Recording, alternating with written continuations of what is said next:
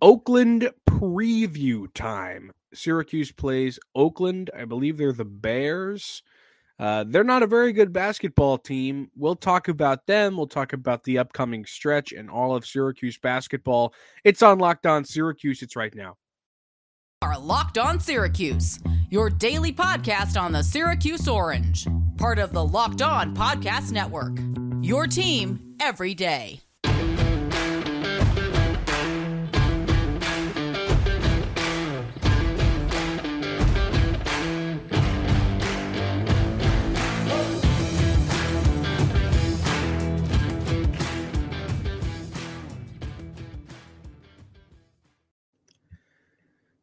Hello and welcome to your Tuesday episode of Locked On Syracuse. Thanks for making Locked On Syracuse your first listen every day. We're free and available wherever you get podcasts. This episode brought to you by Omaha Steaks. Omaha Steaks, a gift from the heart, a gift that will be remembered with every unforgettable bite. Order with complete confidence today, knowing you're ordering the very best. Visit omahasteaks.com. Use promo code LOCKEDON, that's one word, at checkout to get that extra 30% off your order. We're talking about the Golden Grizzlies of Oakland today. They're not the Bears. They're the Golden Grizzlies, which I like 10 times more than the Bears. They're bad. They're 2-8 on the year. Their last win came against Eastern Michigan, which is not a terrible school. They won that game 92-90. They won their first game against Defiance 92-27. That was a blowout. And they've lost their other 8 games. They're not a good team. One that Syracuse should absolutely blow out of the water. I wouldn't call this game exciting, but hey, Syracuse has lost bad games in the past, so you shouldn't just close the book on it already because we know what can happen here. Though, like we talked about in yesterday's episode, the upcoming stretch for Syracuse basketball is going to tell us a lot about where they're going to go. They should obviously win every single one of the games ahead, which is Monmouth, Cornell, Georgetown, of course, Oakland, and then there's, at the end, I believe, Louisville and Pitt to round it out, and maybe if there's a BC in there. All these should be wins. Yeah, I mean, Owen, what are your thoughts here?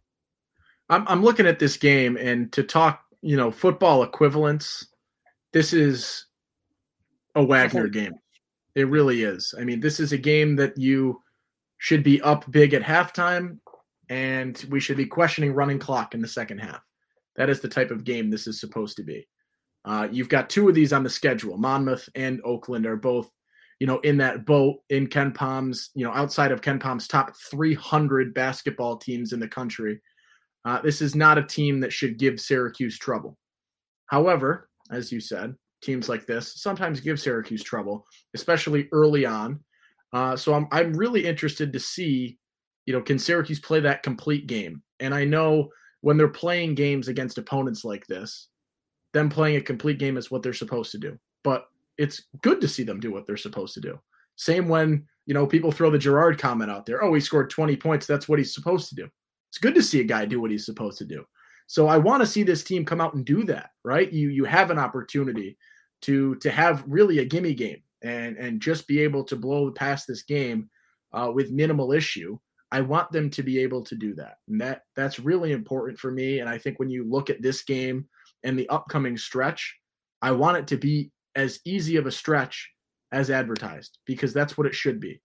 And this is a perfect opportunity for a young team to build and figure itself out and continue to grow and change that mentality and approach to enter, games. I think it'll be game 4 of ACC play when this 7-game stretch ends of very easy games for Syracuse. Game 5 for them when they get to Virginia on January 7th.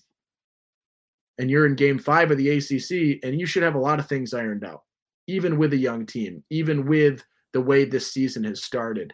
You have a really, really good opportunity ahead of you that you need to capitalize on, because it is a golden chance for you to figure out what's going wrong, how to approach it, and figure out a lot of different ways and test a lot of different ways to combat the numerous problems that have faced the Syracuse basketball program 8 games into the season. Yeah. I mean, it's the time to gel, right? It's the time for this team to get its legs, figure it out. Um, what kind of team are you going to be? Who's going to be the rebounder that we spoke about yesterday? I said that stat about Cole Swider being second in rebounds. He was first, like Owen pointed out, not only in what he averaged, but also total rebounds by the end of the year. He was first. Jimmy Boeheim was second. So Jesse Edwards is going to lead the team in rebounds this year. There's no doubt about that in my mind. But there's going to have to be a guy who's second, and he's going to have to be close. And it's going to have to be Benny Williams or Justin Taylor if he ends up stepping up. So, I mean, we're going to see if there's going to be a lineup change. You're probably going to see it in this stretch because Boeheim's going to have the liberty of trying different things out and seeing who works where. He has talked so much like smack about Chris Bell in post-game press conferences. I think he's threatened Bell to not play in a press conference like 7 times, yet he's still out there every game. So I don't know what that is from Boeheim. Maybe just trying to rile him up. Maybe just trying to motivate him. Maybe that's his way. And maybe it's worked in the past. I don't know if it will with Bell. I know it hasn't worked for plenty of guys, namely Frank Anselem, who just left, Jalen Carey, who's gone, Bryson Goodine, Kadari Richmond, and the list goes on. But Chris Bell, a guy who's going to have to rebound. I'll throw the teacher comparison in there, right? When you threaten to send the next person to do this down to the principal's office, and the next person that does that, you give another warning, no one takes you seriously, right? When you threaten, if Chris Bell doesn't get rebounds, he's not going to play, and then he follows that up with a 30-minute game or a game that he starts. Once again, do the threats carry that much weight at this point, right? An empty threat is not going to be the spark for Bell. He might do the Alan Griffin at the end of 2021 where Griffin started every game, but especially in the tournament. I remember, I don't know if it was the San Diego State game or maybe it was the Houston game. I think it was at Hinkle, which must have made it the first or the third game. Griffin started. They went down the floor. He had an open three. Bricked it immediately. Not even 1 minute into the game, Boeheim said, "Get the heck out of this game." So I don't know if that's what the Chris Bell strategy might be for Boeheim. I don't know what he's going to do with that small forward position. That's the one with the most contention. But like we talked about yesterday on the episode, Justin Taylor is on his heels, man. And I mean, he played 30 minutes in last game. He hits his shots when he's open. He's big. He rebounds. He gets into the paint. Justin Taylor, he might deserve a start at this point. Yeah, and I think I don't even hate a Moneyball approach to this, honestly, right? You don't need somebody that's averaging 8 rebounds a game. But the 40 minutes that comprise that 3-guard spot or that small forward spot needs to comprise of, 6, 7, 8 rebounds a game at the least. You can Moneyball it, right? I don't need this to just be Justin Taylor's averaging 8 a game. Or at the 4, Benny Williams is averaging 8 rebounds a game. But I guess between the, say, 80 minutes at the 3 and 4 combined, you need to be, easily into double figures and on your way towards 20 rebounds as a duo. Maybe, 15 rebounds in that combined 80 minutes, I think, is what you need, the way Edwards has been rebounding and crashing the boards. But you do need 2 guys to step things up.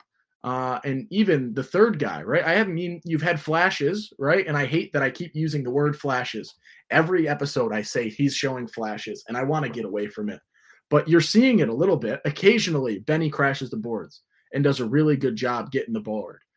Same thing with Taylor. There's not that consistency, though, and Bell has not shown it, period. You've got to start seeing these 3 guys step up, and grab 3-4 rebounds a game. Right? I'm not asking each guy to get 10 or each guy to get 7 or 8, but you've got to be 3-4 in that range. I mean, Bell's averaging less than 1, right? Taylor is getting there. I like the aggression in terms of rebounding, but these guys, and you've got to sort of step back and, you don't need to replace Jason Giambi, but you need to do something to have someone step in and replace that production and the production of 3 guys. And right now you need to place that two positions, right? Your 3 and your 4 are not combining for enough rebounds every game. And that is why you consistently get out rebounded. even in a game where you're playing Notre Dame, a team that has nothing on you rebounding wise, and they out-rebound you by 7. Your 3 and 4s need to combine for probably twice as many rebounds as they're currently getting per game, maybe even a little bit more, to figure this out and have that solution be really solidified for me. Yeah, and I think it's important to note that, like, I was going to say I'm not worried about the team, but now that I think about that, we've seen some bad performances, and the Notre Dame game was a big win. But like a lot of people pointed out in the replies and the comments on our Twitter, you're not going to win every game shooting 3 of 18, and you're not going to win every game when only 2 of your guys scored. Obviously, everybody scored, but only 2 of them scored double digits. Yeah, that's a little bit worrisome. This is the stretch that's going to prove that. But anyway, Owen, hit me with an Omaha Steaks ad read. This is an ad read. This is an ad. I once got a gift of Omaha Steaks for Christmas, and it was delicious. I cannot deny that. And the holidays are here, so let's achieve gifting greatness when you give the gift of perfectly aged, tender, and delicious Omaha Steaks. The steak experts at Omaha Steaks have put together special curated gift packages to help take the guesswork out of gifting and make you a holiday hero. Go to omahasteaks.com and take advantage of 50% off site-wide, plus use code LOCKEDON at checkout to get an additional $30 off your order. Send an assortment of mouth-watering favorites guaranteed to impress, like the legendary Butcher's Cut Filet Mignon, air-chilled boneless chicken, ultra-juicy burgers, and even easy-to-prepare comfort meals that are ready in a flash. Omaha Steaks is ready to ship your order right away, so shop early and beat the shipping rush. Go to omahasteaks.com and use promo code LOCKEDON at checkout. Omaha Steaks is a gift from the heart, a gift that will be remembered with every unforgettable bite. Order with complete confidence today, knowing you're ordering the very best. Visit omahasteaks.com, 50% off site-wide, plus use promo code LOCKEDON at checkout to get that extra $30 off your order. Minimum order may be required. Look at that. Gotta love Omaha Steaks. Gorgeous. I was just thinking of Geno Thorpe. Remember Geno? I'm familiar. I thought he was a dog, played 6 games, left the program. And it was making me think of guys who left the program, either transferred or whatever. So I want to take a little gander at guys who have transferred away and see how they're doing now. Because it was just something I was curious about. And I'll throw up a picture of Geno Thorpe for those who don't remember him. He was a third school transfer, came from USF, first at Penn State. I was a huge fan of him. There he is, number 30. Big Pirates fan from the look of his tattoo. But left the team. Now, it makes me think of guys like Quincy Guerrier, who is over at Oregon now. He's played 9 games this year, started all 9, 10 points per game, 4 rebounds, doesn't pass, doesn't play much defense. His numbers are worse than they were when he was at Syracuse. He scored 13, 14 a game when he was at SU, 8.5 rebounds per game. He still shot the 3, not as much as he does now, but still did. He was developing that shot.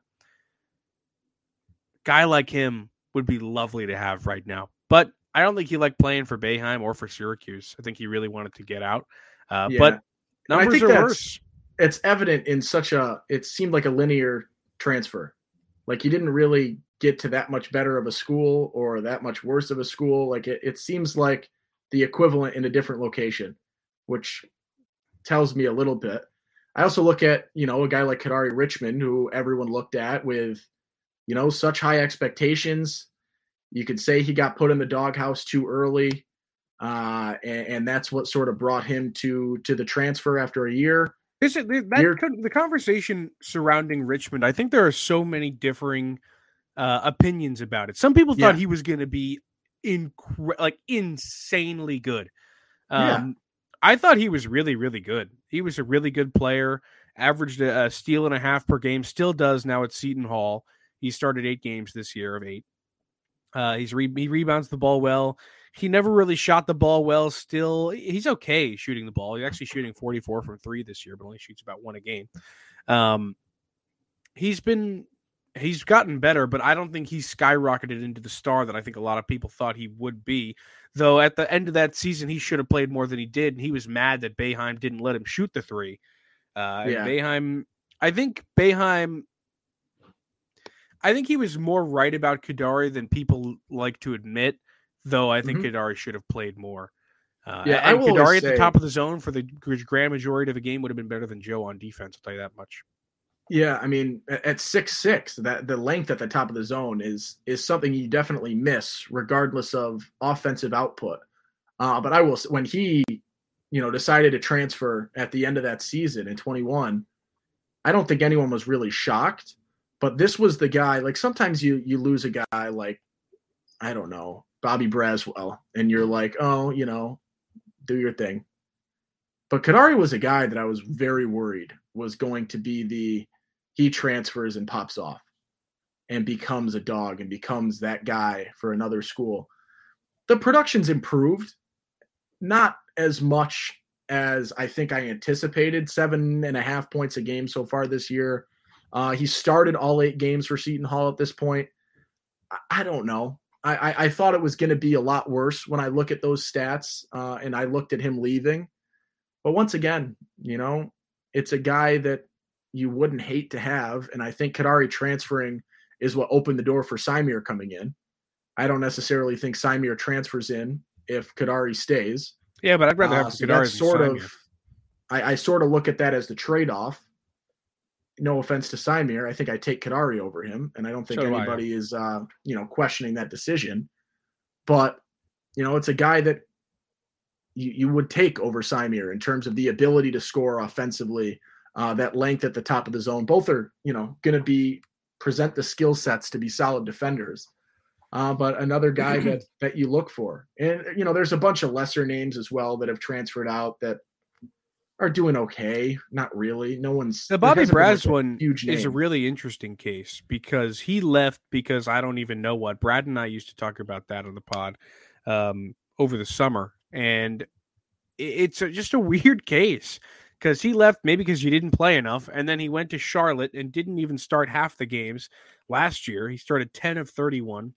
This year hasn't started a single game, so it's not like he's playing way more or something. I mean, he's getting more minutes. Actually, he's getting 12 minutes a game this year. Guess what he got in 21? 12 minutes. 12 minutes. Say it. And he's doing it in the Conference USA now instead of the ACC. So, Bobby, I loved you. I don't know why you left.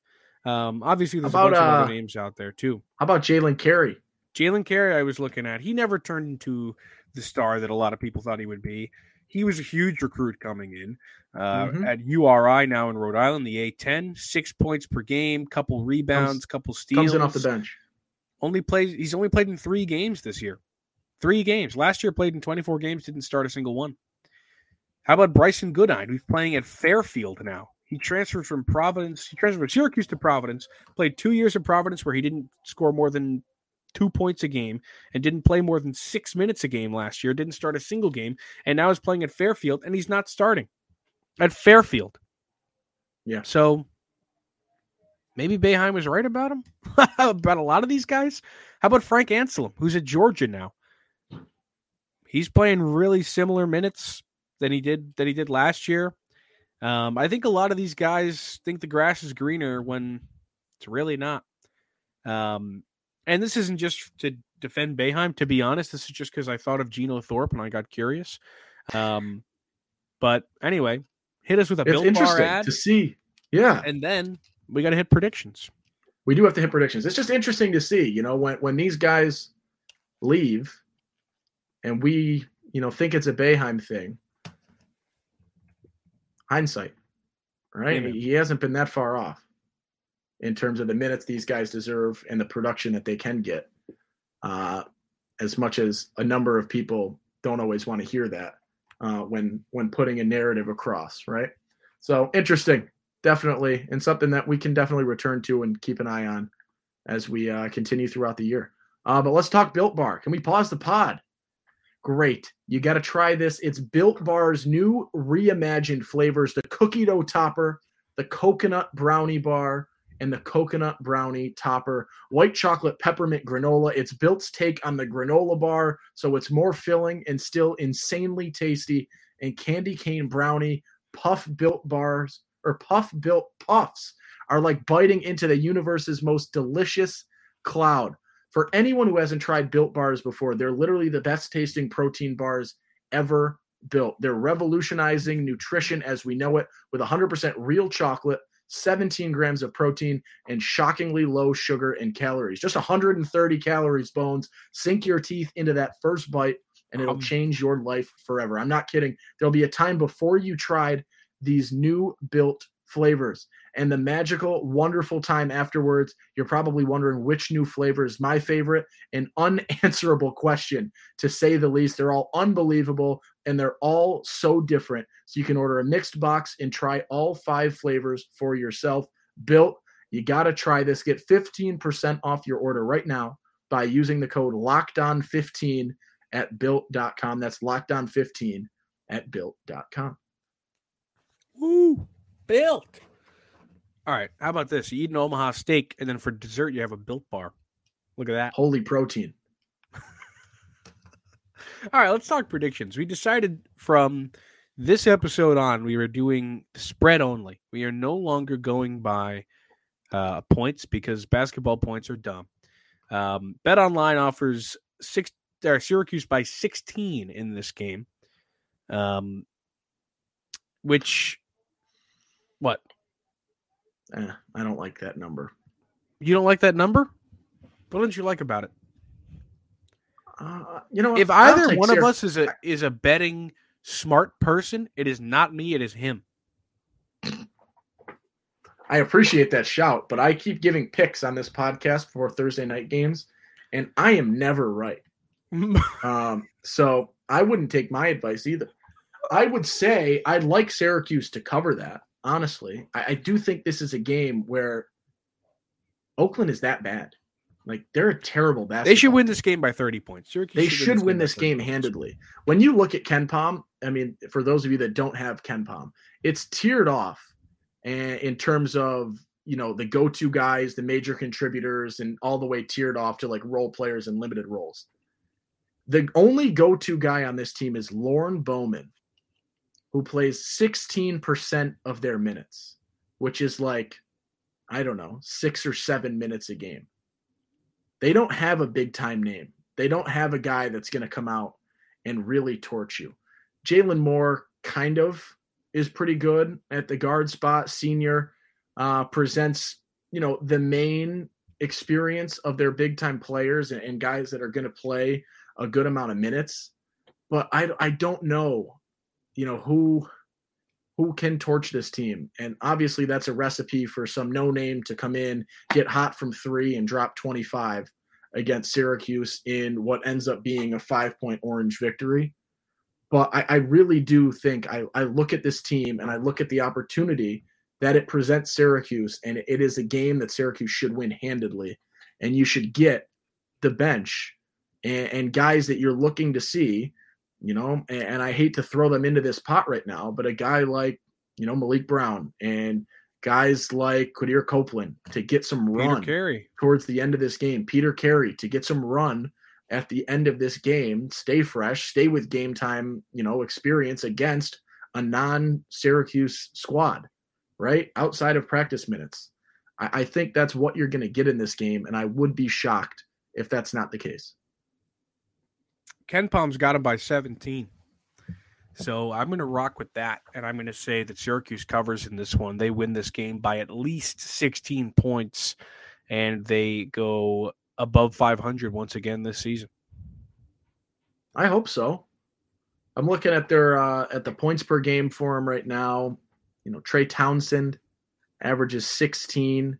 Keaton Hervey with 14. They got a lot of guys that average about 10 points a game, 10 to 15 a game. No one really jumps off the page. I got a couple guys that have shot the 3 well. 2 guys at 40+%. Is that worrisome? Slightly, but not really. I mean, this team is getting torched in basketball games against any team that you could think of that ends in the word state. We were talking as we jumped in on Ken Palm earlier. Yeah, they've played a lot of lost states. to Long Beach State, San Jose State, Missouri State, Cleveland State, Oklahoma State. They lose to states all day long. And this is a team that should give Syracuse no issue whatsoever. All right. Well, we both think Syracuse wins. Do you think they cover? Yes. All right. We both think they cover. Worth.